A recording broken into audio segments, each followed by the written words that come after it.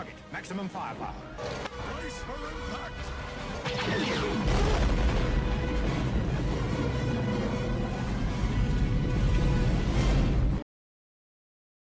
Welcome to the Brace for Impact podcast, where we tell you how to be better at Star Wars Armada.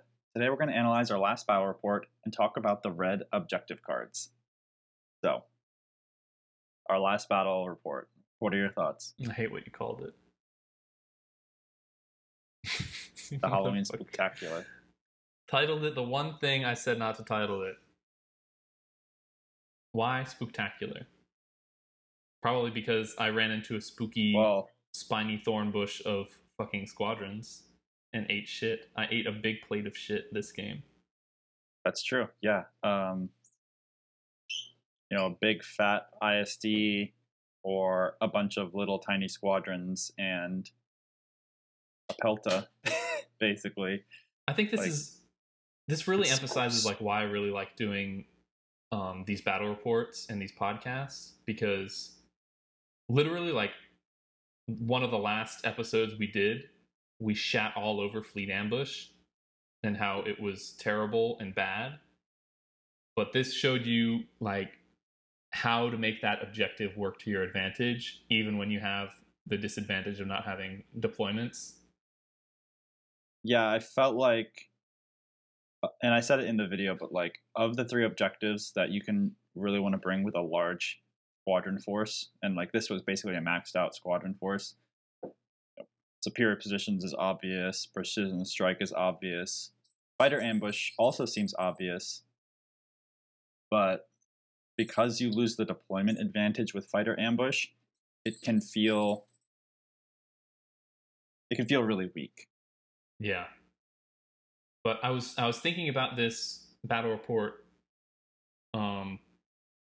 basically the day I finished, when I was driving back, and I was thinking why did I put my ISD right there where I couldn't get to the Yavaris, I couldn't get to the Pelta or anything.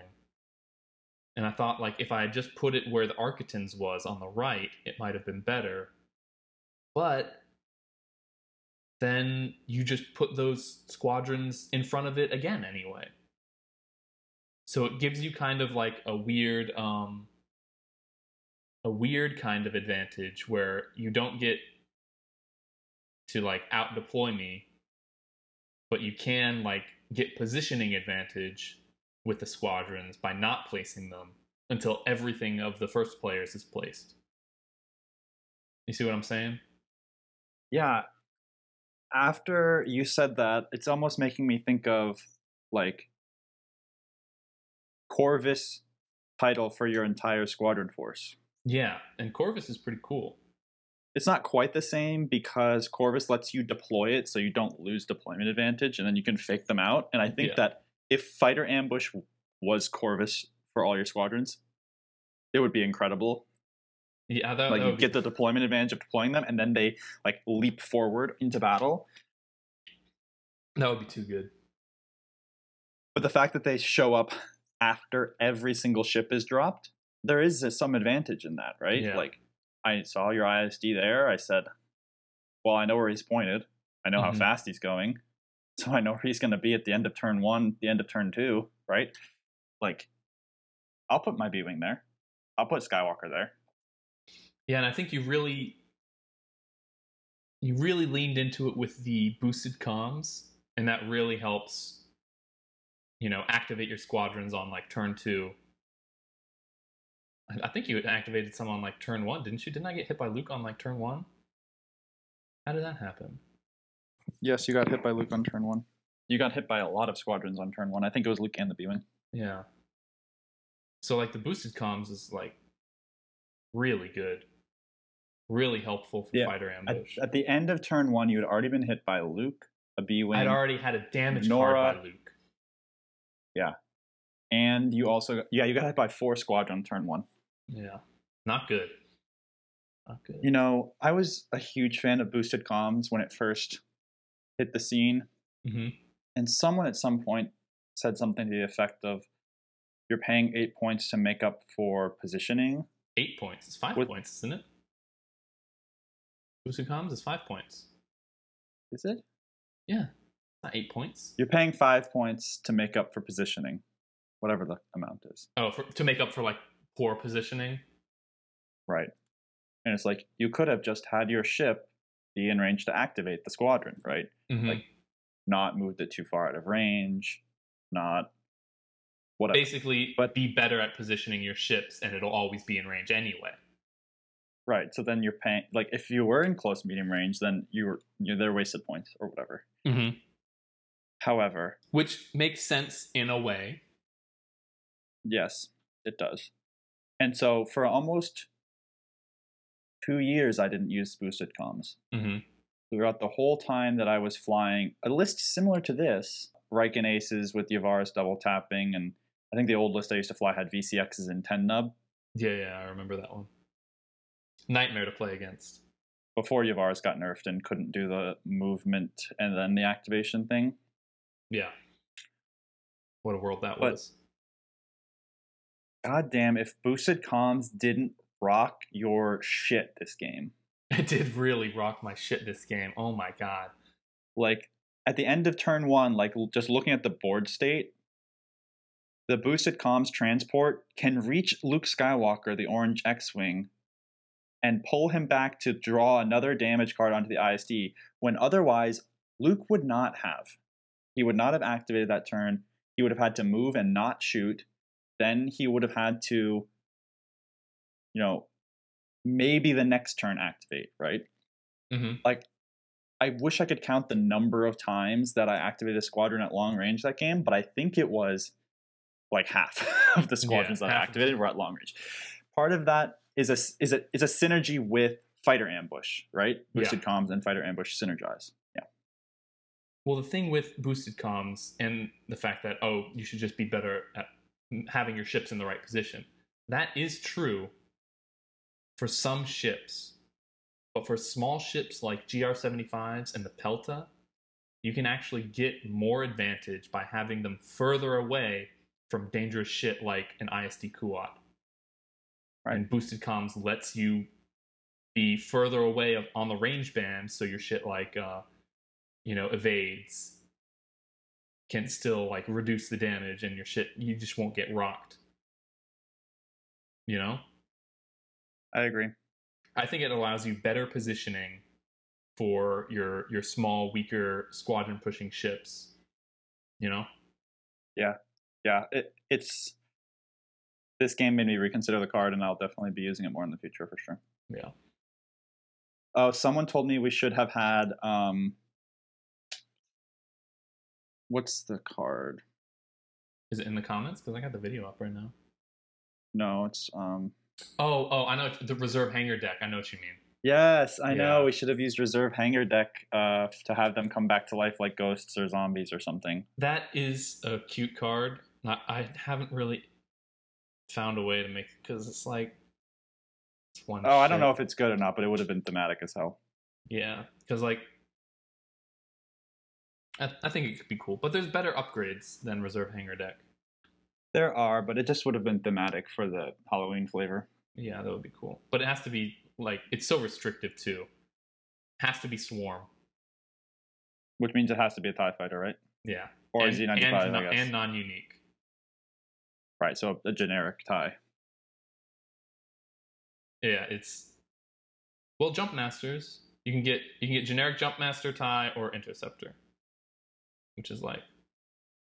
Maybe the Jumpmaster would be good. That could be cool.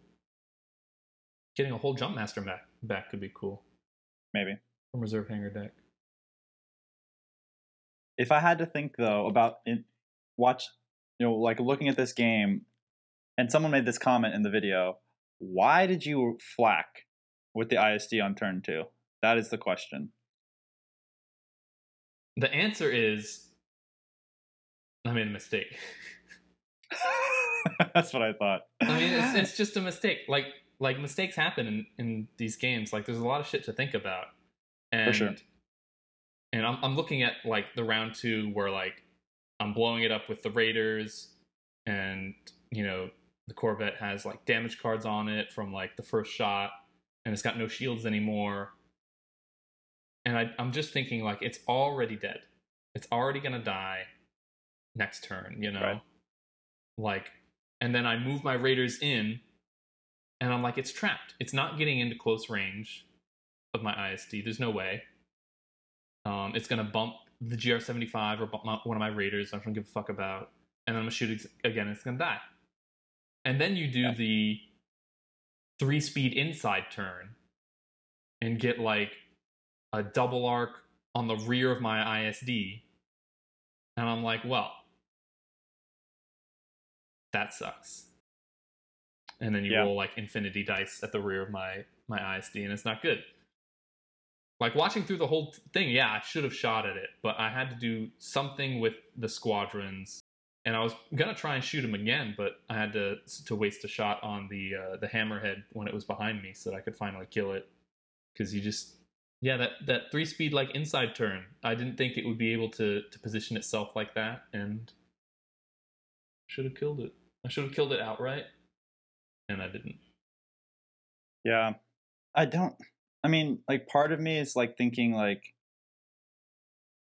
was it worth a front arc shot from the Star Destroyer to do like 1 damage to a hammerhead that I needed to do? And it's like, I don't have gunnery teams because I got local fire control, which is great that like I keep bringing local fire control against your like squadron balls, and I'm like, why did I bring this card, not just gunnery team, so I can do some fucking damage? But yeah, I mean, it's just a mistake. Like, watching the match, like, again, it's like obviously the incorrect move. But you see the hammerhead, it cuts away, like I'm looking at the position that I've got it at right now, and I'm like, there's no way that it's gonna get out of the front arc of the Raider onto the side arc and then be able to activate.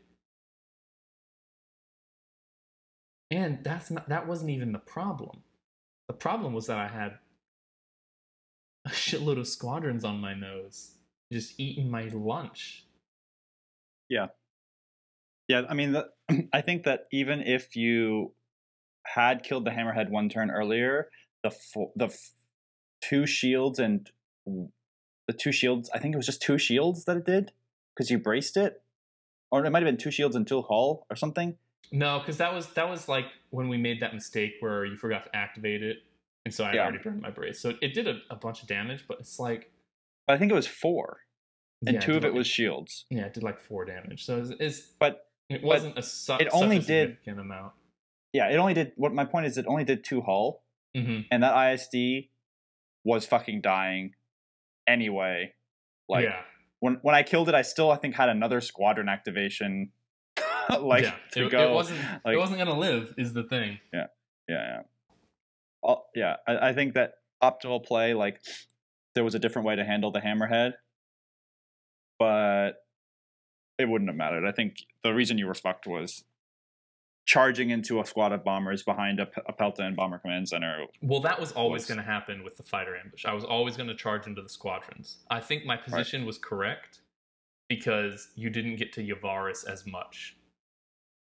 Like, if I put my ISD on the right side, instead of dealing with the hammerhead coming at my ass, I'm dealing with 3 turns of Yavaris. So, I think I made the right call position-wise. Yeah. But basically, that's how that game went, was you charged into a bunch of squadrons and they fucking shredded you. It was actually probably one of my best games ever in terms of my dice. Oh, yeah, for sure. Well, you had Torn Far and Bomber Command and everything. And I tore it off with the... Oh, yeah, I didn't even bring local fire control in this game. I brought Darth Vader boarding team. What do you think about that? That removed Bomber Command, but like you were rolling like hot fire that day, so it didn't really matter. It's a good card. I think that it actually wants to target ECM. Well, yeah. And removing Bomber Command after the ship had was already at half health was like in range, really. Yeah. Yep. It was the only thing I gave you an opportunity to remove, and you removed it, and that's fine. But it was too late at that point. I think Darth Vader is cool because he's like deleting your cards, but he wants to be getting ECM. Yeah, ECM. Or I was thinking of like running it at Yavaris and then tearing Yavaris off, and that would be cool, but hard to do. You never got even in blue range of Yavaris, though. with any ship. Fucking Yavaris was untouchable that whole game. Annoying. The ghost of Yavaris. I wonder how Relay would do. Like, you had no VCXs. I wonder if that would be cool to increase your, like, evasion. Like, have, like, 1 or 2 VCXs. That's what my normal list has, is VCXs. Yeah. But This one just went harder on the bombers. well, it was Halloween, so I wanted to put the A-wings that we painted in there. I wanted to put the Y-wings that we painted in there. Like, normally I wouldn't probably have... I would have probably had 2 VCXs instead. Mm-hmm. Or you replace boosted comms with the VCXs, right? Like, that's the other thing that you can do. Yeah. You I put think your boosted comms VCXs with at... the VCXs. That's crazy. It's crazy, yeah. It's kind of unnecessary in most cases to do both because you're like double downing on the same exact thing. But like using the VCX at medium range, and like almost every one of my ships activates 2, right? So Yeah. 2 VCXs can translate to like 6 or 8 activations depending on how you play it. Mm-hmm. So yeah, it's the alternative, I think, to boosted comms. Yeah. Anyway, good game, fun game. Yeah, that's fun. Yeah, let's go into our next segment. Tell them what we're doing. What are we doing? All right. Yeah, so we're starting a series of segments, I suppose, on objective cards. So this week we're going to run through some of the red objective cards with the idea of we'll do some more every week until we get through all of the objective cards. Mm-hmm. So the first one we have up, did you do them in alphabetical order? No, they're done by release. So the first set we have are the core set objectives. And then we've got Corellian Conflict, and then we've got Rebellion in the Rim objectives. Cool. So we'll talk about the main 4 first. Cool. So we'll start with Advanced Gunnery. Advanced Gunnery is a setup rule. After deploying fleets, each player chooses one of his ships to be an objective ship, starting with the first player. And then the special rule is the first player's objective ship may perform each of its attacks from the same hull zone. It cannot target the same hull zone or squadron more than once each round with that hull zone. The second player's objective ship may perform each of its attacks from the same hull zone and may do so against the same targets.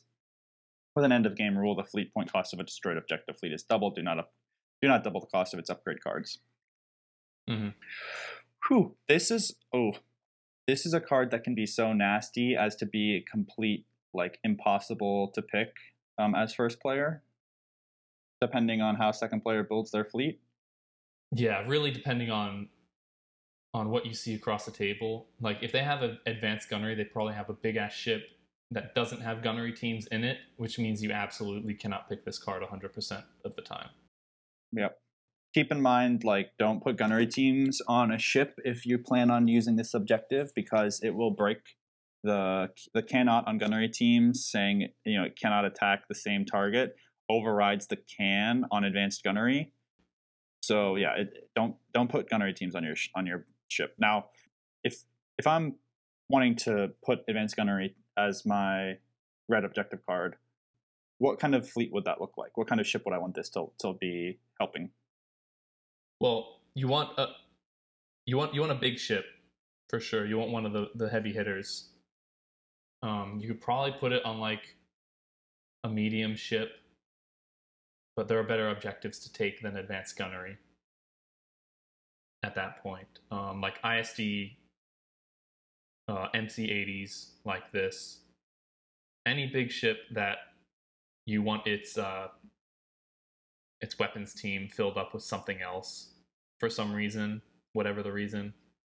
I like advanced gunnery in like double ISD is very powerful. You can have one ISD without the gunnery teams, and you can have another one with gunnery teams. And so if they do pick advanced gunnery, you put it on the ISD that doesn't have gunnery teams on it already, and you've just got an extremely powerful heavy hitter.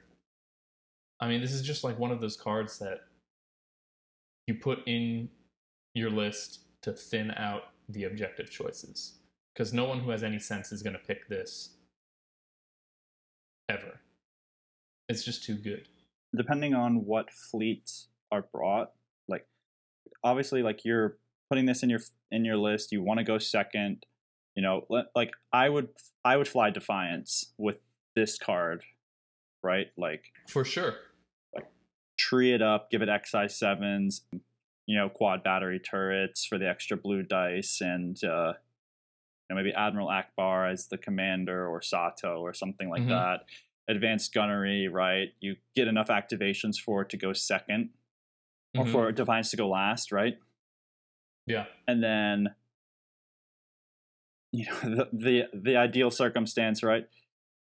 And then you pick Advanced Gunnery, and I have Defiance, right? And I'm like shooting the same target 2 times with my insane hull zone with like a black, and then concentrate another black, and like just disgusting shit happening, right? Like it's deleting like Star Destroyers in 1 activation and stuff. At that point, Advanced Gunnery just says reduce your maximum objectives by 2, or by 1. Right. You just have 1 less objective to choose from. It's just so unbelievably powerful. Like getting double hitted by a kitted out Defiance that's going second. It's too late at that point. It's too late to win the game. Like there's no other like yellow or blue objective that is worse to pick than Advanced Gunnery from someone who has kitted out to make that shit happen. Yep. So if you are first player and you draw Advanced Gunnery and you look across the board and see a big scary ship, just put it down. Pick something else. Yeah, this is just, it'll immediately delete one of your ships. It can immediately delete an ISD. It just gets removed. Yep. There's nothing you can do. Even with bracing, it just does so much damage. The same hull zone against the same target. Yep. That's 2 front arc shots from an ISD, 2 side arc shots from a home 1, 2 shots from an onager, right? Does that apply to the specials cannon, or it does no? Not. No. I mean, you can shoot them with the ignition cannon and then shoot them with the front arc. Right. But their front arcs are pitiful. It's right. really you just shoot them with the ignition cannon. Okay, how about the Superstar Destroyer, right?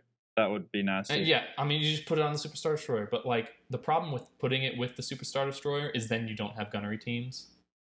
Right. And there are kits to make that work, but gunnery teams is so good, at least in its current form. It's probably going to get changed in the future. It's so good on an SSD that then you can fire 3 shots out of your front against the same target, same hull zone. Nothing survives that. Nothing. Cool. It's a card that reduces your objective pool. It's oppressive for sure. And you don't take it in small ship lists either. Like MSU lists don't take this card. Right. Most Wanted. After deploying fleets, the second player chooses one of his ships and one of the first player's ships to be objective ships. While attacking an objective ship, the attacker may add 1 die of any color that is already in its attack pool. The fleet point cost of a destroyed objective ship is double. Do not double the cost of its upgrade cards. If Advanced Gunnery is the red objective card to take when you have a big, scary, beefy boy, Most Wanted is the objective card that you put in your list when you have a bunch of smaller sharks in the water for your fleet, right? This is the MSU version of Advanced Gunnery. The more ships you have that can attack on a turn, the better Most Wanted is. If you only have 1 attacking ship, it gives you 1 die per round. If you have 6 attacking ships, it gives you 6 die per round. And the fact that it can add any color procs Concentrate Fire to be far more effective than normal, because you can add a black at any range and then concentrate a second black in because the color is in the attack pool now. Oh, I'm wrong. I was saying Most Wanted you can add any die of any color, but it has to already be in the attack pool. That's my mistake. Yep. It does also work with double arcs, right? So if you double arc a Most Wanted ship, you get 2 extra die. Yeah, this is also it's still good with larger ships. You just have to like if you have a Gazanti, you just put your token on the Gazanti and you say, okay, there you go. You can get extra dice against the Gazanti. and you'll get 40 points when you kill it. Good luck. It's really the benefit is that it doubles the cost of the ship destroyed. Oh, and this does not work with squadrons. It just says while attacking an objective ship, the attacker may add 1 die. That's only referring to ships. Squadrons don't get to roll an additional die. But really, this is just an all-around good objective card. Like if you have a small ship in your list, like a flotilla, like lots of lists have, I mean, you can put this in there and it'll be good. Like if your list depends on you having gunnery teams on both of your large ships, and you've got a flotilla, you can just put Most Wanted on there. Have a good card to use. Yeah. Exactly. Yeah, you just don't want to get trapped. Like if you have no small ships or no good targets for Most Wanted, I mean, then maybe take a pass on this. Because then if you go against like an MSU fleet, they'll pick Most Wanted, and you've got like 3 ships. You know, then you're just getting outdiced. Yeah. Not good. And while you're list building, you always want to make sure that you have a ship that you're okay with being your fleet's most wanted ship. Something that can either not die or not, you don't care if it dies. Yeah, like the flotillas. Flotillas are really good for that. Right. Bring a flotilla or bring a CR90 or a Hammerhead or I don't know, something like that, right? Yeah, it'll make it easy. All right, well, the next one. Opening salvo.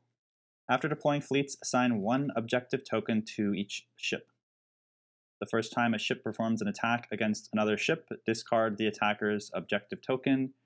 If the attacker belongs to the first player, he adds 2 red die to the attack pool. If the attacker belongs to the second player, he adds 2 dice of any color to the attack pool. Each player increases his final score by half the fleet point cost of each enemy ship in the play area that has at least 1 damage card, rounded up. What are your thoughts on this one? Amazing.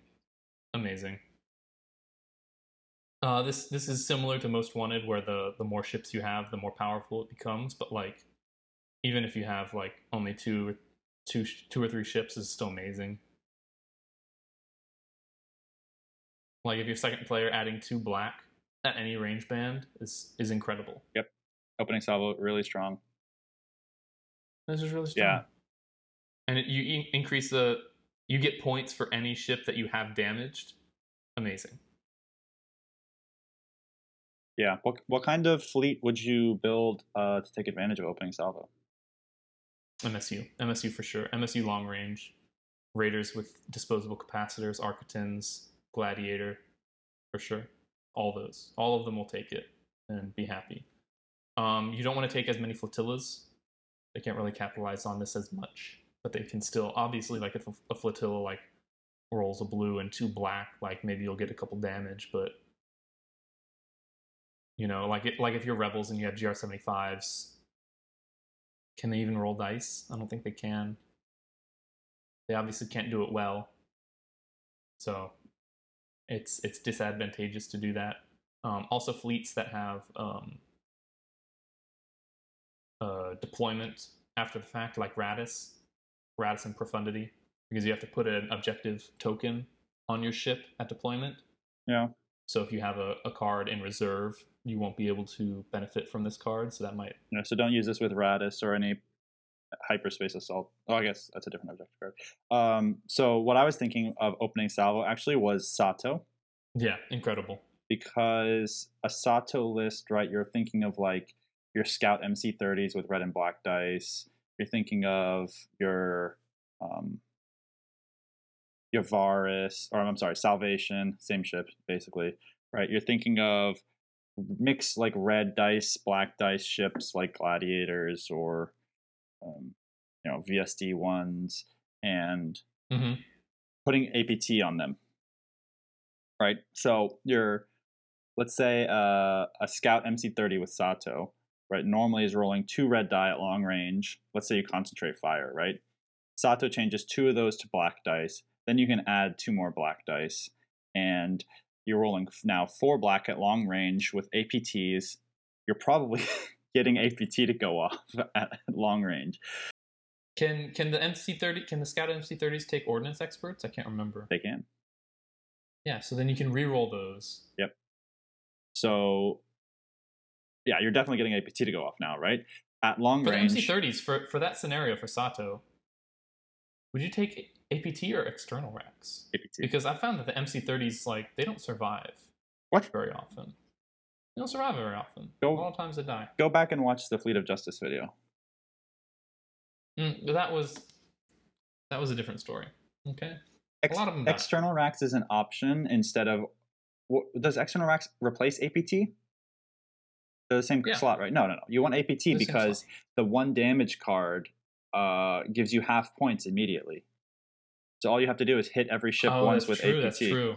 Now you could also go X racks and be rolling 6 dice and 6 black dice and a red dice at long range on your first shot, right? Like that's kind of a hilarious double downing on opening salvo.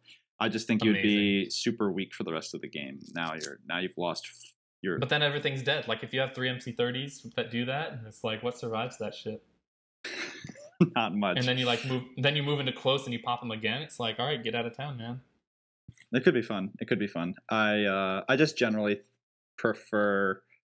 This is just me, I suppose, but I prefer a ship that can do the dirty every turn or as many turns as possible to a ship that does its thing one time and then becomes weaker. Yeah, I'm thinking because you're attacking from long range, right? Yes. You're attacking with 4 die long range. You pop external racks, and you're basically getting a full close range side arc shot on whatever you're attacking.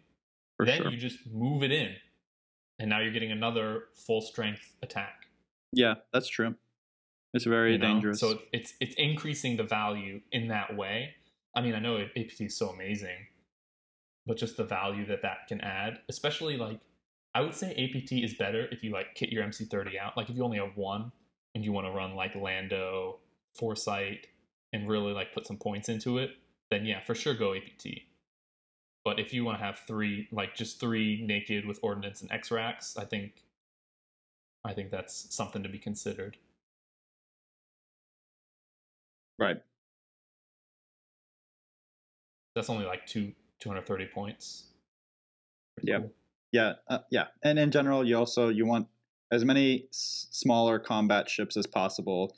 Big, huge monsters don't really like this because they're getting crit earlier and have to deal with that problem for longer. Yeah, like if you get an APT crit on like an Onager or Starhawk that says lose all the shields from your biggest hull zone, that's devastating. Can't attack at long range. Can't attack when obstructed. Yeah, shit like that. Yeah, it's bad. All right, next one. Precision Strike. After deploying fleets, Strike. each of the second player's ships gain a Concentrate Fire token. Nobody cares about that. When a squadron with bomber or a ship is attacking, it may spend a die with a hit icon to flip a random face-down card on the defender face up.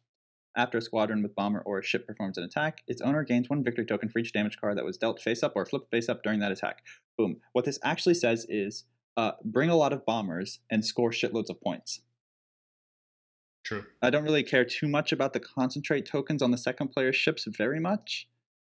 I'm sure there are people who would build it in such a way to take it, to be more. Yeah, the setup rule is basically a non-issue here. Yeah, it's all about the special rule. Yeah. Because bombers get lots of hit icons and also sometimes crit icons. And the fact that it's really, for me, it's after a squadron with bomber performs an attack, you gain a victory token for each damage card that was dealt face up. I'm rarely flipping face up. I'm usually wanting to deal face up, right? Well, the problem with the special rule as regards to squadrons is the fact that sometimes, like a lot of bombers will roll 1 dice. Right. And if you get an icon with a hit crit, you're not spending that. Right. Obviously. Right.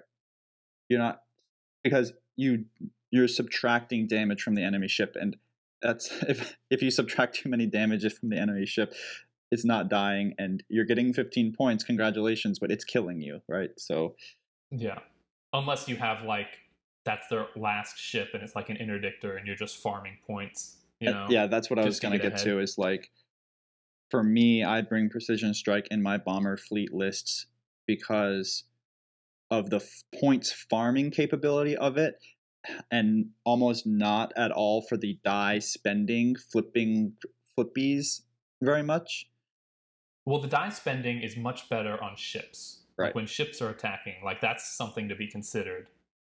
Especially when you have an odd number of damage. When Mhm. they brace, it brings it down. Like you brace 7, it's 4, right? You brace 8, it's 4. So I guess if you have 8 damage, right, you spend 1 die to flip a face up, and then they can brace your 7 damage now down to still 4, right? There's almost no loss there. Yeah. But when And it could also be good like with those MC30s we were talking about, like if you have your APT normal crit effect, this doesn't replace the crit effect. So like if you have crit hit, and then just a die with a hit, and spend that die, you get 2 crits, flip a card face up, and then give them their face up crit. Pretty devastating. yeah, APT is really good for this because you get 15 points for dealing the card face up, right? And then you spend the hit icon, the other die with a hit on it only, for to flip a second one, and you're getting 30 points off one shot. Or yeah, amazing. XX9s, right? Flips 2 face up on a crit, so you're getting 30 points off of that as well. Yeah, but I would just remember to temper yourself with spending the die to flip. Especially with your squadrons, you need them to do damage, and then once the ship is a burning husk, you can farm it as much as you want with it 1 HP left, and then kill it when you're safe, right? Like, don't let it live because you're so excited to farm your 15 points. Yeah. Merc it. Really, this is another one of those objectives that I consider to be like better than others. There are some objectives that give you no victory points. Like if you kill a ship, they don't double the cost. And I've found that like when you're playing, those objectives that give you victory points for like 15 points, 20 points, the ones that like advanced gunnery, where it doubles the cost of the objective ship when it's destroyed, those are just fundamentally better than the ones that don't. They just are. Yeah. Like if we're playing Fire Lanes and you kill one of my ISDs on turn 6, but for 5 turns I've been farming Fire Lanes tokens, I win. Doesn't matter that you finally killed the ISD. Right. Yeah, the last thing I'll say about Precision Strike is if you're putting Riken as your commander, do not bring this, or don't pick it against yourself. Like, it's... Oh, because then they can just farm infinitely on your dead husk? Yes, you can just like... Amazing. They can just kill something and farm tokens off of it for like a whole turn, and you can't... There's nothing you can do about it. They can just stack infinity... Never mind. Yeah, just don't do it. I know I brought it on my Halloween Spectacular list, but you didn't have anything to take advantage of it. Yeah, that's the thing. I think you knew that, Dick. Cool. Yeah, this is just really an objective that improves your fleet for having bombers. It says you can win harder now if they for some reason decide to pick this card. Yep. Which, I mean, like, if you're going up against another fleet that has bombers, they might pick it, and then it's an all-out bomber war. You know? But it doesn't happen very often. Not a very fun game. So usually. What do you think? Do you just want to keep going, or yeah, how are we on time? Let's roll with some Carillion conflict objectives. All right. Next up is Blockade Run. This is one of the most, I would say, the most unique objective cards in the game. The 3-foot edges of the play area become the player edges. So you basically rotate your play field 90 degrees. Each player's deployment zone is within 2 range ruler lengths of his edge. The second player places... Which is very far. Yeah. Instead of 3, it's basically triple depth.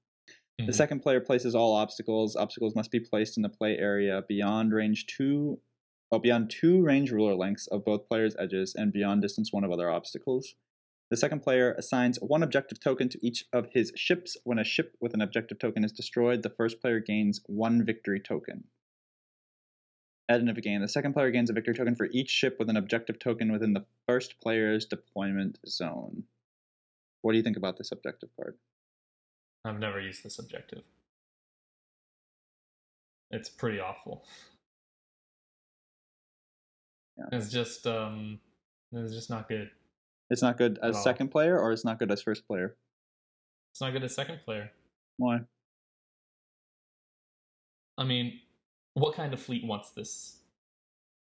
A fleet with a lot of ships, right? Sure. You want to rack up those 20 tokens, you know? You want to get a lot of them? Yep. So you've got a bunch of small ships. I mean, and then your opponent just has to sit at the edge of the board and then wait. And you come to them. And then there you go. And the game's over. You run at them. You're probably going to be trying to run really hard to get to the other side of the board. Going speed 3, speed 4, and you're just going to die. That's it. The problem that I have with this objective card is that I feel like optimal play makes the game really boring. And what I mean is, like, if I have, let's say, 7 CR90s, right? Because I want to max out my points from Blockade Run. And I want them to all land in your area at the end of turn 6, right? Yeah. And you have a couple of big scary monsters over there moving slowly across the map toward my side. I'm going to, at speed 2, kind of saunter around my half of the board, navving, banking a nav token, right? And then on turn 4, I'm going to boost up to speed 4, launch them across the map, and then on turn 5 and 6, race. And basically you have like 1 turn to shoot as many as you can before I land them all in the area at the end of turn 6, right? Like, it's just like, and then you kill what, 2 CR90s, and I get 100 points, and you get 80, and I win, and it's like a 6-5 game over. Like, it just like doesn't seem like it makes for fun or interesting games. Yeah. It makes for me to wait around until the last possible second to dash into the deployment zone and take no damage and do no shooting. Okay, cool, fun game. Yeah, that does seem like that would be the case. Or if you camp your edge to counter it, right? Then I just also not fun. Right. You camp your edge because you know I have to come there to score points. And I say, ha ha ha, I'm not going to fly at all. I will sit in my deployment zone, and now I will win because second player wins ties. Yeah. Also unfun. This is just an unfun one when you try to play it optimally. Like if you build your list for specifically Blockade Run. Yeah. I think it's fun thematically, but... Yeah, it's a cool one, but I think the rules should be a little different. Like, in no way would any large ship list take this. You know, you want to have MSU. But I just think that the objective should be not that you end there on turn 6, but that there should be victory tokens inside of the enemy's deployment zone that you need to gather. Right? So then, because like the problem is, if you get to the end of the map early in the way that the objective is currently set up, if I get to your deployment zone before turn 6, you get no tokens. I just sit there until you kill me. Yeah. So you have to make sure you land there at the perfect time. But if there were just tokens in your deployment zone, now we're playing, like capture the flag, right? Like go get the token and have that ship survive. Okay, now I want to get there as fast as possible and then get out. Yeah. And that dynamically I think is a lot more interesting than just land there and not be dead. I agree. All right. Yeah. Seems like an unfun card. This is just like, because then, like, the person you're playing with is probably not stupid. If they see just 7 CR90s, they're just not going to pick this. Right. And then you get fucked on your other objectives because you brought a weird shit list. I think basically no matter what list the enemy brought, I'm not picking that card. Yeah, I just look at this card and I'm like, I'd just rather play something else. Part of me feels like we should make an episode using that objective, just to see what it's like. But I don't know if I want to have an unfun Saturday. So, like the way I talked about it was like, I don't know, it doesn't seem that bad, but when you brought up like how you're just gonna bank tokens and then go speed 4 or speed 2 until it's turn 4 and then just speed up, it's like I don't want to play that game. Like I'd rather do something else. Right. You know? It's like we're gonna do that for an hour and then okay, did you enjoy your game? No. Okay. Let's not do that this time. Yeah. All right, next up is Close Range Intel Scan. This one says place obstacles, adding the 2 dust fields as a normal. While one of the second player's ships is attacking a ship, the attacker may spend a die with an accuracy icon. If he does, the attacker's owner gains 1 victory token. While one of the first player's ships is attacking a ship, the attacker may spend 2 dice with accuracy icons. If it does this, the attacker's owner gains 1 victory token, worth 10 points. What do you think about this card? You know what I noticed? In all of the core set objective cards, they always use the word he to describe the player. What? Yeah. After deploying events gunnery. After deploying fleets, each player chooses one of his ships to be an objective ship. The first player. Wait, weren't you fucking with me when you were like reading one of the objective cards and you were like emphasizing that a lot? It was the Halloween one. I thought it was really weird that they assumed that a person playing this game was a he. How dare they assume my gender? Yeah, but in the Corellian conflict objectives, they start calling it the second player, the first player, the attacker, the defender. They never use he anymore. That is weird.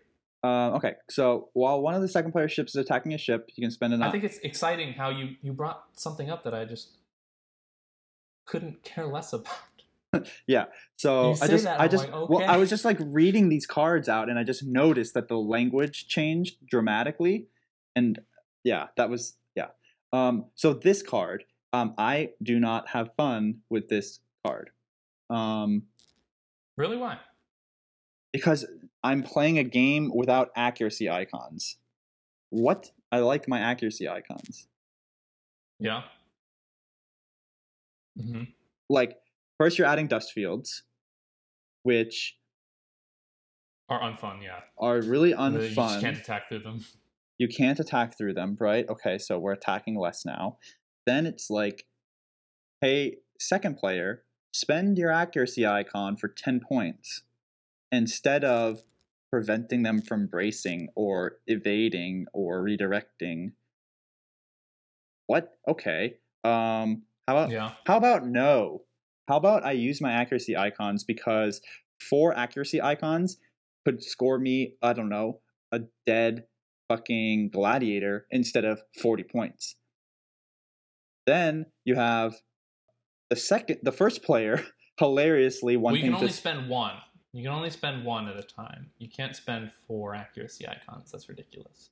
Okay, so I'm going to rephrase what I said because I forgot that you were a dumbass. When I'm attacking a gladiator, let's say it's sitting there, right? Mm-hmm. But gladiators have brace tokens, right? Mm-hmm. And they have how much hull? 5. I can't remember. And they have like 2 shields, right, on the side. So they have like 7 or 8 health, right? If I shoot it, 4 times with 4 different ships, and each one of those has an accuracy. Would I rather stop the brace 4 times and fucking kill the thing? Or would I rather spend the accuracy 4 times and have 40 points and a gladiator that still has 5 health and only took shield damage? For sure, what you're saying isn't wrong in this scenario. But close range intel scan, like, you spend 1 die if you're the second player. So, like, if I was taking this card, I would build a list that got me more than 1 accuracy. So I can You're talking about home 1 or home 1, other dice H9s. fixing. Right. I'm talking about quad turbo laser cannons, that kind of shit. Yeah. Like, obviously, I wouldn't take this in any kind of normal list that just didn't have that stuff. Here's my because problem. Because what I with want is for them to just consider, which they never would, spending 2 accuracy icons. It basically gives first player the option of farming accuracy. Like, what if they, at turn 5, they have no more tokens? Then yeah, I'll spend an accuracy. Why the fuck not? I'll get 10, 20 points. You know? It only benefits the second player. It does nothing for first player. No one in their right mind is going to spend. But yeah, this might as well say the first player can go fuck themselves. Because exactly, when are you getting 2 accuracy icons? Like, if I'm getting 2 accuracy icons, and then shit, spending that, I still want to spend them to do their effect. Accuracies are so good. Why would I not spend them to do what they do?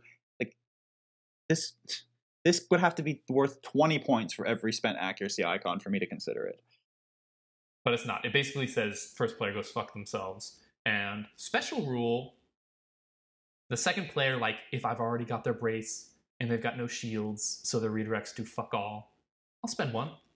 I'll get 10 points. Why not? Yeah. I'm the second player. I deserve that. I think you're going at it a little too hard. Like, obviously... No, I hate this objective. Destroying the gladiator outright is, like, better. But it's like, it's not as... Fucking, you're being so violent about it. It's making me uncomfortable. Oh, I hate this card. I hate this objective card. I will never bring this in a list that I fly unless someone can show me, like, the magic way to make accuracy icons that I don't want to spend to stop them from using their tokens. Like, I want to stop them from using their tokens. What if they have ECM? Them. If they have ECM, I'll use it. Yeah. Okay, if they have ECM... I'll put this in a list. I'll put this in a list. I'll show you a whole new world, dude. Bro, ECM is once per turn. Once per round. Like, I'm still going to spend the accuracy to trigger their ECM to go off so my next ship can do the damage. I'm not going to just stop trying to kill that ship because they have ECM. Like, no. Killing ships without accuracy icons is very difficult.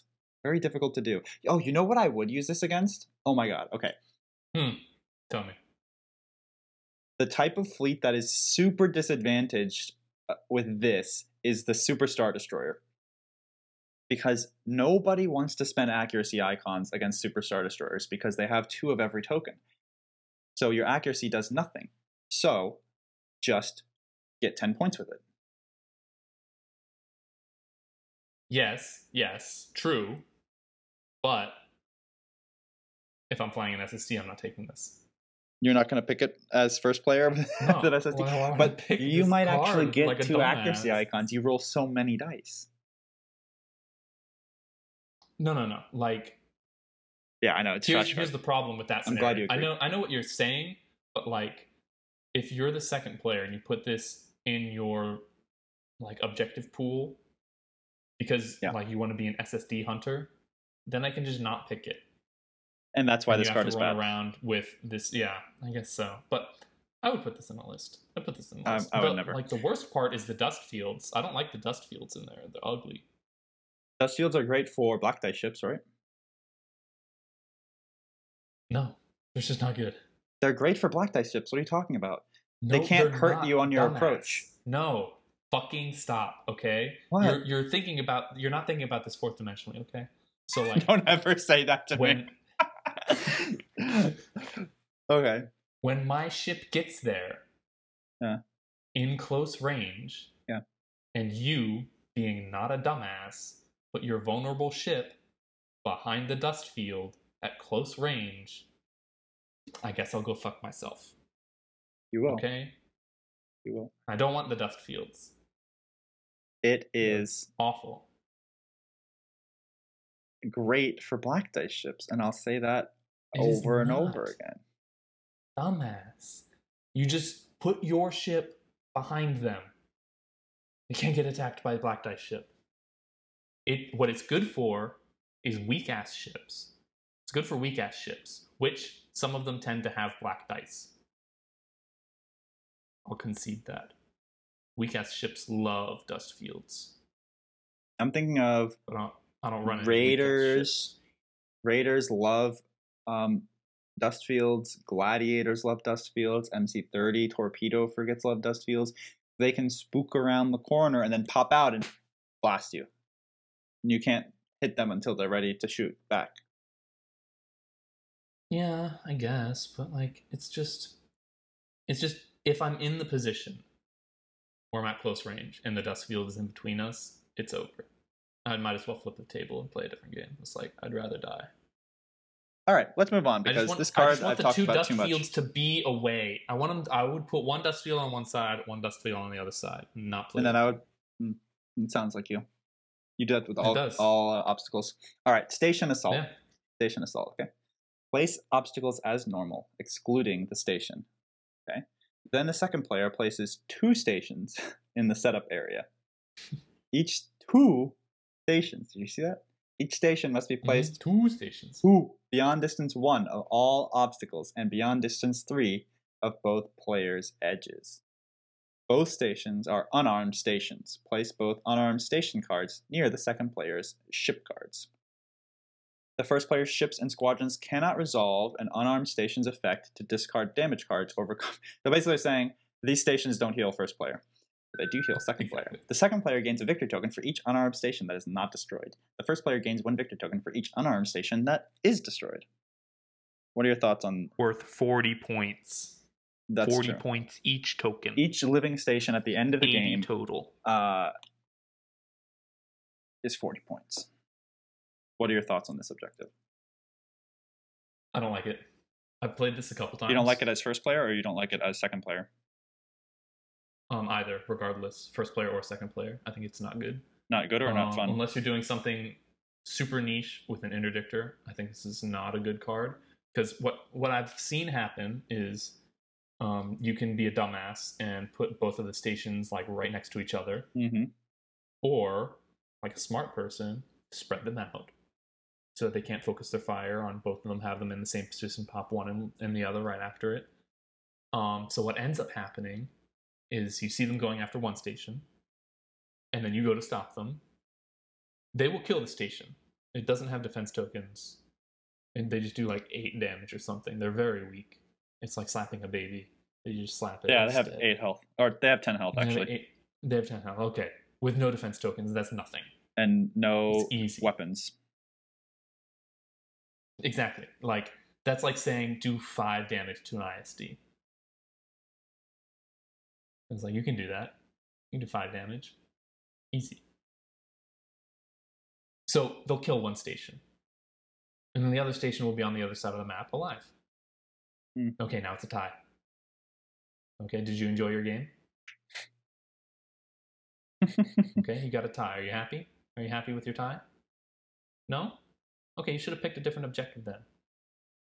Because this is a shit card. I wish. Like, the only scenario I can think of is putting them both close together, using the interdictor with the graph shift reroute, and pulling them back the fuck to all the way to the edge of the board. Right. And then what? Okay. Can Ezra move these stations? I think so. But like, why would you do that? Well, because rebels don't have interdictors. When you reveal a command, you may discard this. Yeah. So it's within 1 to 2 of its current location. Yeah. So he can do that. Move one of them back into your deployment zone. Yes. Interesting. You can do that. Not as good as an interdictor, but interesting.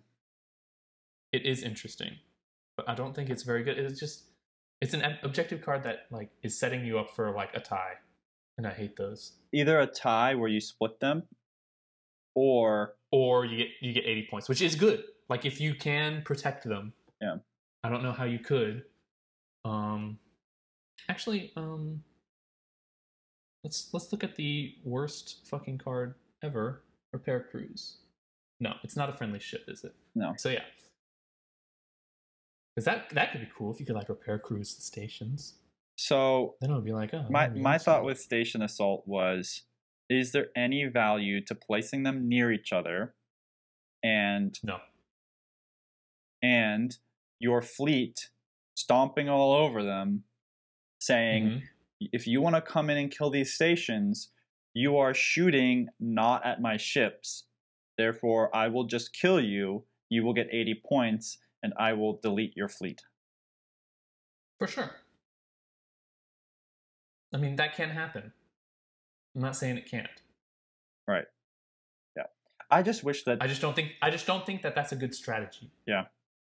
It's saying these stations I have to protect. I know you have to protect them.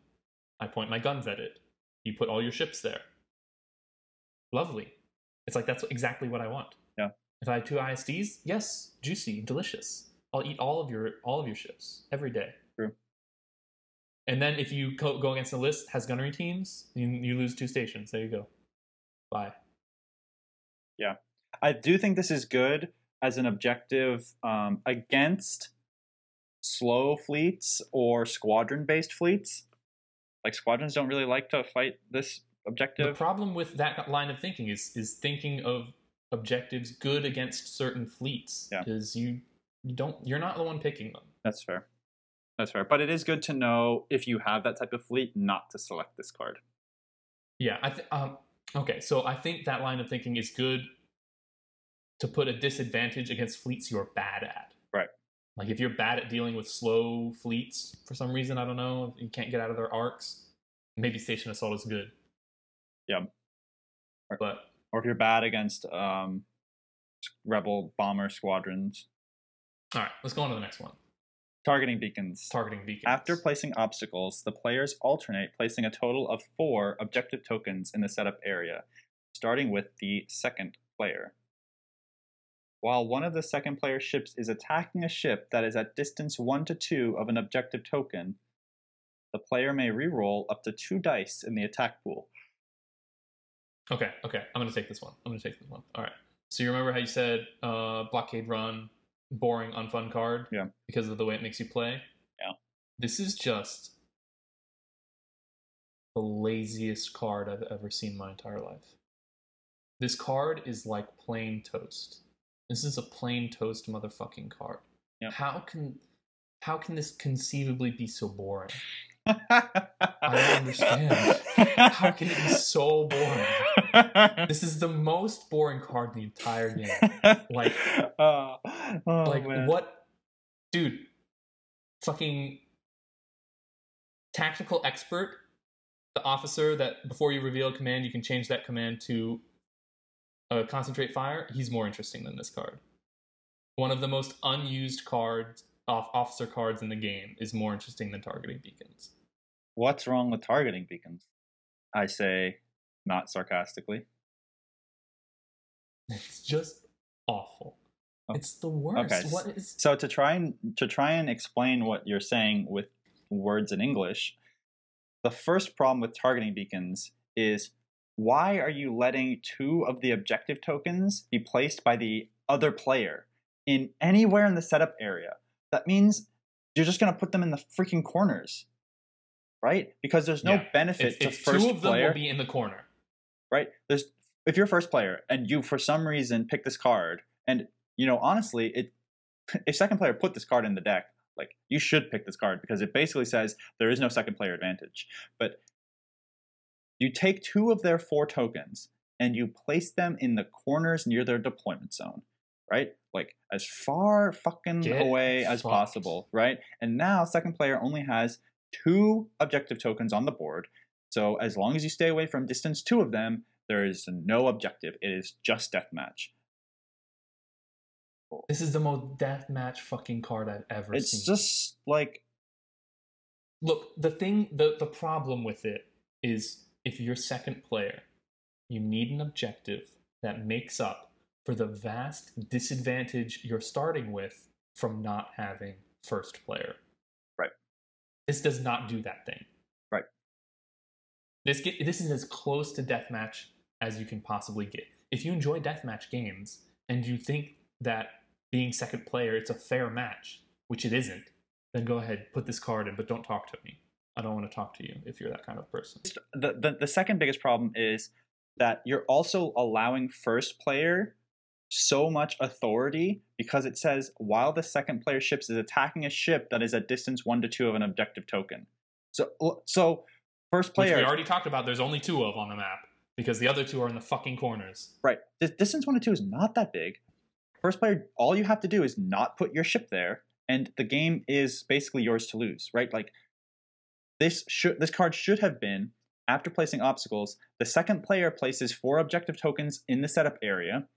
When attacking a ship, well, 4 is a lot at that point. If you get to put like 3 would be okay, fair. but hear me out. Instead of placing them where you think the enemy will be, you place them where your ship will be. So it says while one of your ships is attacking a ship, while your ship is within distance 1 to 2 of an objective token, you can reroll 2 dice. So it's like a beacon on the ground to help you with your accuracy of your shot, not a beacon to locate the enemy. No, I don't think that's good at all. Huh? That's super telegraphing where you're going to be. Where you're going to be, right. That's the same thing with the station assault, yeah. But that's not good. It's telegraphing where second player is going to be, but at least it gives second player some agency in the game to decide what's going to happen. Like second player at least gets to say, hey, if I put my ship near that dot, I get extra power, right? As opposed to right now, which is, hey, as second player, I can place 2 obstacles that the enemy will want to avoid. This is like minefields with only 2 mines that don't do damage. Like,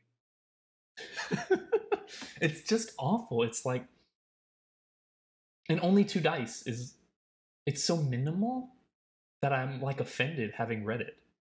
Moving on. Why is it moving on?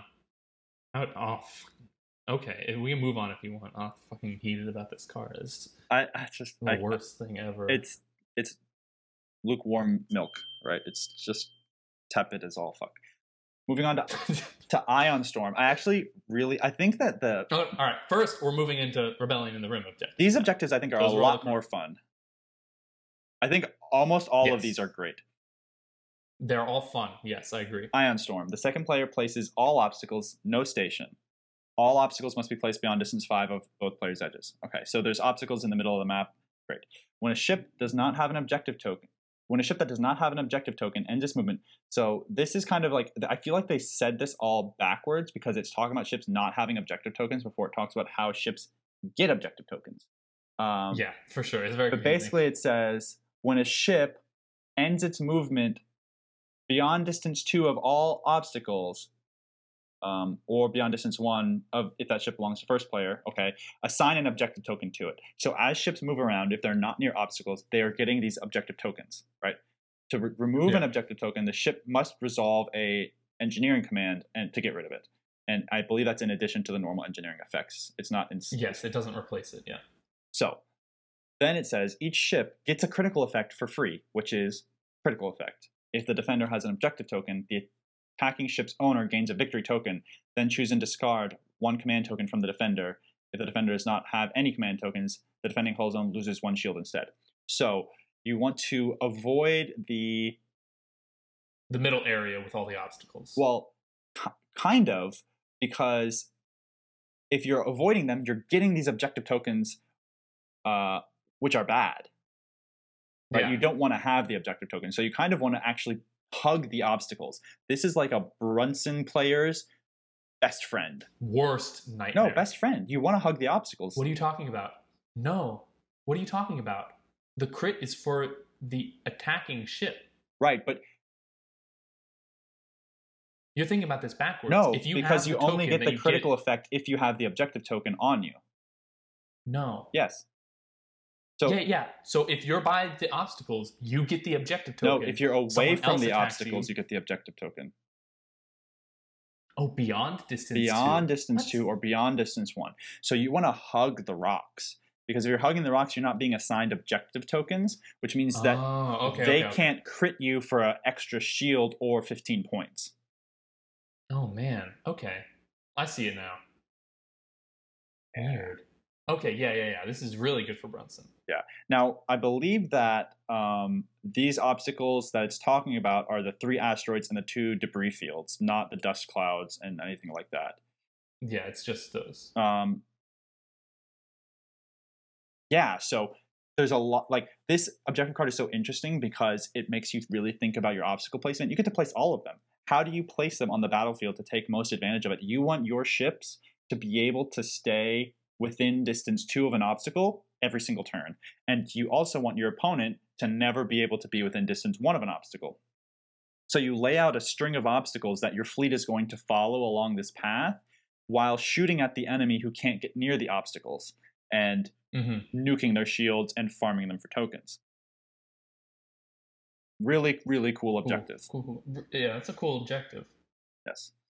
You really want, because it's really good if you're like super aggressive and you want to go in. like, imagine this this situation, right? I have an Akbar fleet of assault frigates, or for example, right? And I get to lay all of the obstacles, and I lay them in a diagonal string from my deployment zone to the left, right? Going kind of toward the middle of the map, like a 45-degree angle. I know what you mean. Yeah. I place my fleet between you and the obstacles, and I just run them along the obstacles the whole game. I never get an objective token. You're constantly getting objective tokens, and I'm just gunnery teams long range at you the whole game. Like, it just sounds so fun. It's such an interesting way to play. Like, yeah, I'm really into this objective. That's a cool one. Well, there is a downside to this. And you don't add the critical effect. You get to choose the critical. Yeah, you replace it. Yeah. So, I mean, that's a downside because, but you also get a victory token, so it's kind of upside. But you're probably not going to be doing any crits. Yeah, but I just see this as a card of, like, you shooting them and running away and shooting them and running away and shooting them and running away. And not really, like... Really good for those conga line lists. You don't want to get in there and smash face. And, like, if ships are being picked up off the board left and right and you guys are trading, you're probably not taking advantage of this card in the way that it's meant to be. This is farm them for tokens as your fleet stays safe at red dice range and runs away. Because I keep thinking, like, when I'm looking at this card and the way we explained it, is like, if I have, like, an onager and, like, an interdictor. Yeah. And I use the graph shift to pull a lot of the objectives, or the objective obstacles to me. And I just sit with my onager and just blast you and get, like, 2 victory tokens. Yep. Turn 2, you know? Yep. That seems pretty cool. Yeah. Because if you can... You can place them at distance 5 of your edge, but you can pull them in even closer afterwards with the interdictor, right? So then you can just kind of sit with the onager and just blast them. Yep. Cool card. That's fun. That's a cool one, yeah. Marked for destruction. Place obstacles as normal, adding the 2 dust fields and excluding the station and asteroid fields. So do not place obstacles as normal. Oh my god. It's only debris and dust fields, okay? That's it. Then the second player places 2 Purrgil in the setup area. Each Purrgil must be placed beyond distance 1 of all obstacles and beyond distance 5 of both players' edges. Okay, so let's just kind of think about this battlefield, right? You've got what? Let's just think about the place obstacles as normal part. Okay, so FFG is fucking with us with that line, right? But it's actually like place 2 dust fields and place 2 debris fields, right? So there's only 4 obstacles. Then you, as the second player, will place 2 Purrgil anywhere in the setup area, not near a player's edge and not near an obstacle. Great. Perfect. Each ship gets a critical effect. They're loving these critical effects in this expansion. If this attack is at close to medium range, remove all objective tokens from enemy ships. What? Then assign an objective token to the defender. That makes it sound like if you crit something at close to medium range, you remove every objective token from every enemy ship on the map. It does say that, yes. That's insane. Then assign an objective token to the ship that you shot. Great. After a player moves a Purrgil, I believe Purrgils move at the end of every turn, right? Yeah. Cool. Well, one player moves one Purgle, the other player will move the Sure. other. So this is after a player moves a Purgle. If the Purgle is within distance 1 or is at distance 1 of a ship with an objective token, that player who moved the Purgle can choose and discard an objective token. The ship suffers a damage card, right? A face down damage. The way to phrase that is odd because if it said the ship suffers 1 damage, that could be on shields, but because I think it says a face down damage, It's a card, yeah. it's a card. And the opposing fleet's owner gains a 15-point victory token. So you want to be getting close to your... This is one of the weirdest worded objective cards ever. Yeah. So you want to be at... You want to have a fleet that wants to get in close and shoot them, and then move the Purgles to those ships and do damage and farm more tokens. Yeah, you're basically using your crit effect to target a ship, marking it for destruction, and then sliding one Purgle in and smashing it, you know? The wording of remove all objective tokens from enemy ships is so that you can only have one ship be a target. Right. What do you think about this objective? The number one problem I have with this objective is that it's supposed to benefit second player, but first player moves the first Purgle. Really? I thought second player places first obstacle, moves the first obstacle, and that kind of stuff. No, when placing, yes. Are you sure that's how it works? I'm not talking about placement. I'm talking about I know what you mean, movement at the but, end like, of are you every sure turn. That's how it works? Yeah, yes, first player moves the first Purgle. Okay, that sucks. Just like first player goes first in the squadron phase. So, Yikes. oh no, I'm a liar. Yeah, that's what I'm saying. Like, that doesn't seem like that would be the case. Oh, okay. Second player moves the first Purgle. Okay, then we're good. So Yeah. that's fine. I guess my problem with it is that because it's removing all other objective tokens, only one ship on each team can have an objective token at a time, right? Yeah. That's the point of that line of text. Yeah. So basically, no player can get more than, I guess theoretically, 6 triggers, 6 victory tokens. No, that's not true. How is that not true? How are you going to get one on turn 1? That's what I'm saying. How's that gonna happen? 6 is the theoretical maximum. The theoretical max, yeah. Obviously, no one's really going to get one on... I mean, like, have you played games with yourself? Do you find ways to do crits on turn 1, okay? You find ways. Dude, funny thing. I was playing with someone, and I told them that I was playing with you, and you brought up something about my playstyle. I didn't say what in particular it was. And he looked at me, and he was like, aggressive. Yeah, you're very aggressive. So aggressive. Unreasonably aggressive. Yeah, and I was Yeah. like, oh no. All you have to do is watch any episode of Brace for Impact and see how disgustingly aggressive you are. You either want to come in and smash or get deleted by turn 3. You do not like turn 5 and 6 at all. I don't. They're the worst turns for me. Anyway, this card is fun. I don't know if it's good. I don't know if it gives a huge advantage to second It's player, fun. but it is fun. Like, the only reason I would play this card is if, like, I'm just playing with someone for fun and we just have a deck of objectives and I'm like, just shuffle them and draw one and we'll play that. That's the kind of mood I'm in. I would also Then we'll play play this Mark for card Destruction. just to play this card and have a good time. But I would not put it in a fleet that I was taking to a store champs. No. It's just not... It's weird. It's a weird one. Oh my god, I'm gonna fangirl a little bit. Krabic just commented on our latest video. Oh, did he? He said, "Great quality here. Love the setup and the theme. Love you, Krabby." Oh. He's so nice. He'll like our stuff. Or, like, when I post videos, he'll like them sometimes, but... Cool.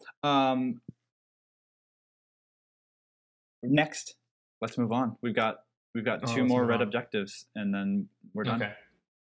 Rift Assault. Place obstacles as normal, adding the gravity rift and excluding the station. So not as normal. Again, thanks FFG for that. The gravity rift. Such an interesting card. I don't know why they're obsessed with removing the station, though. Just let the station be.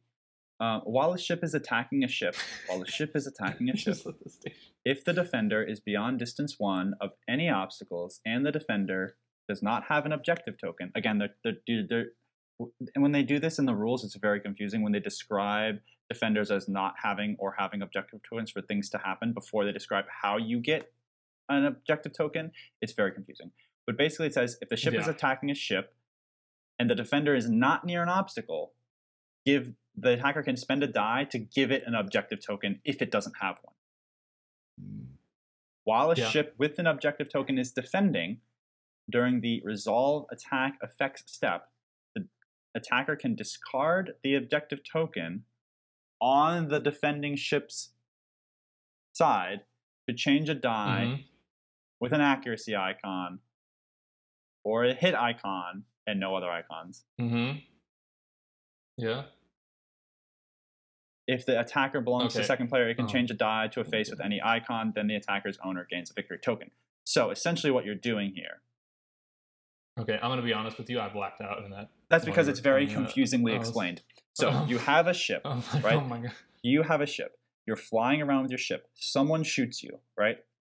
They can spend a die with any icon on the face to give you an objective token.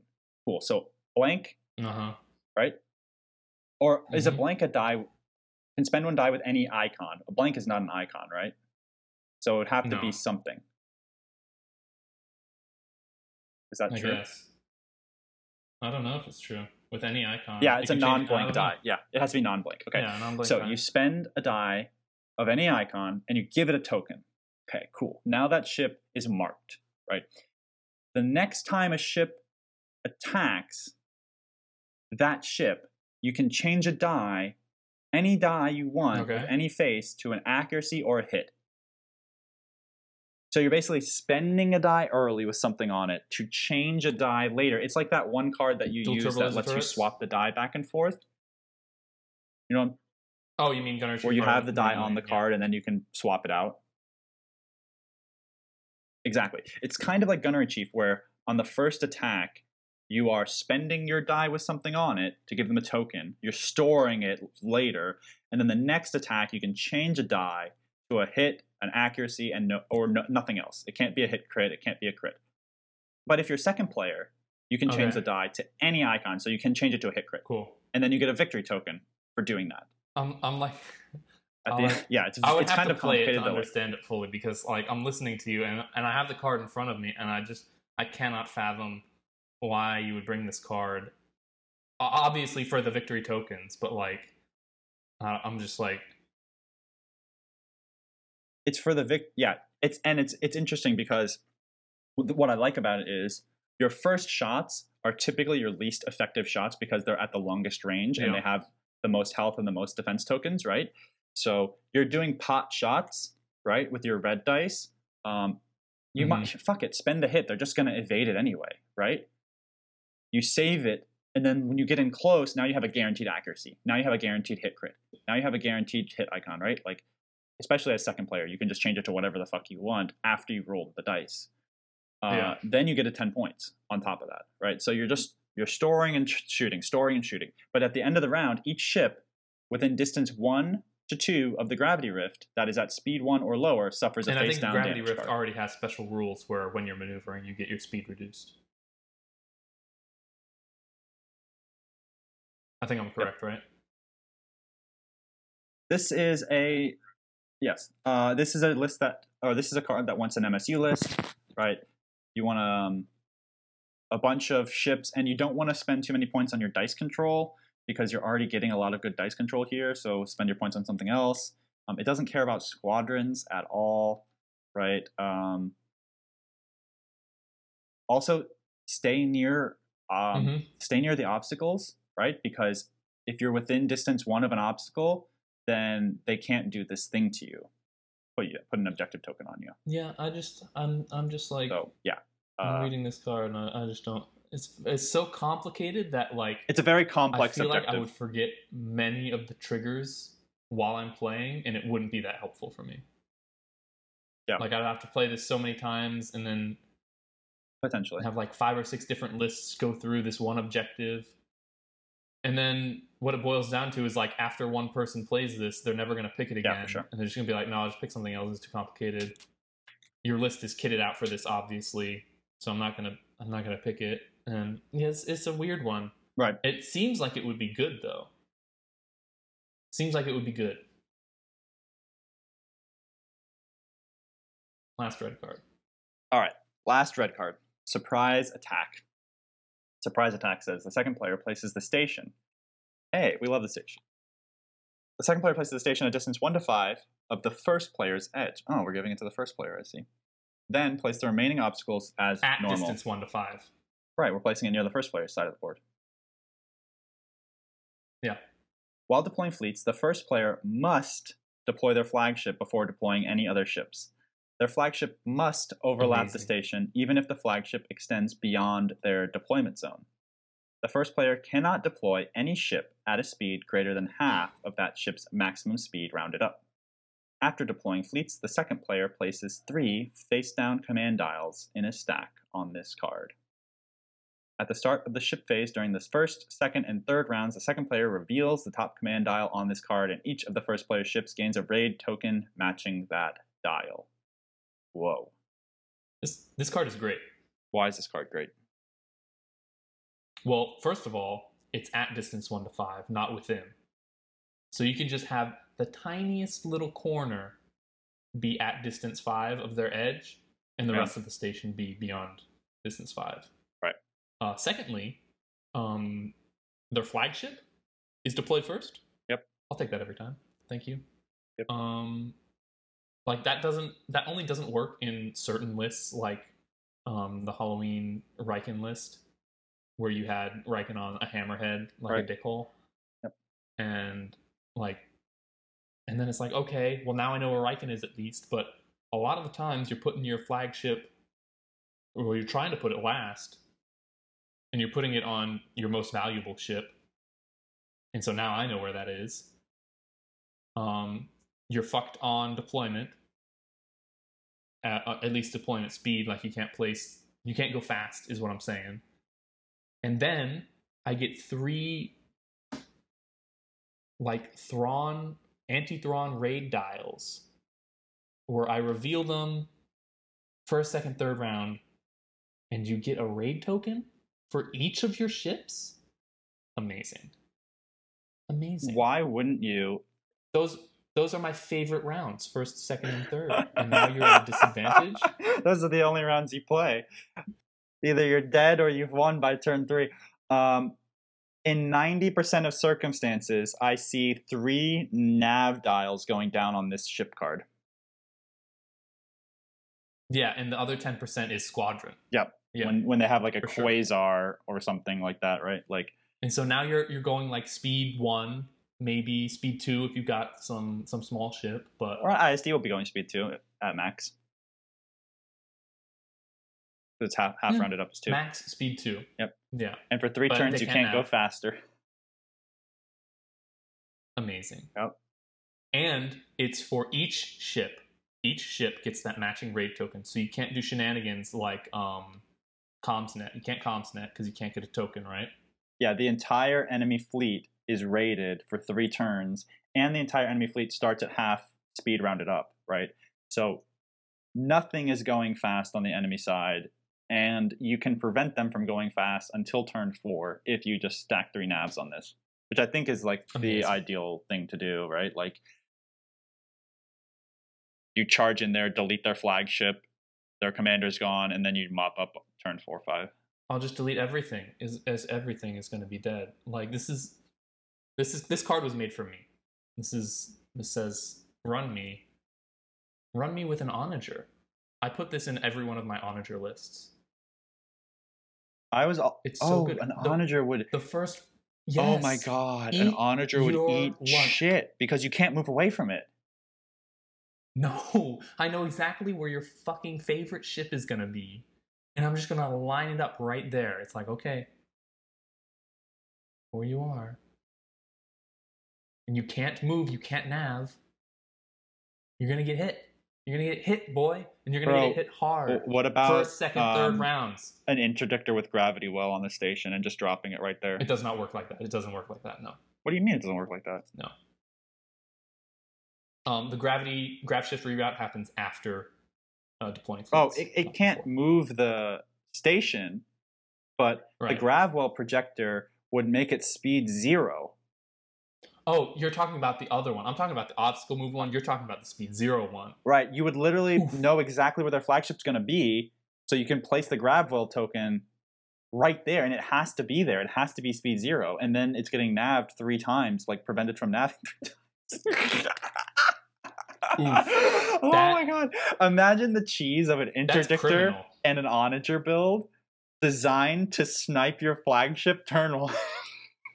That's like criminal, dude. you- I'm gonna do that. and I'm gonna like do you that. I love don't it. know it's I love coming it. because you've never played surprise attack before. This is the greatest cheese that you could possibly come up with, right? It's like Yeah.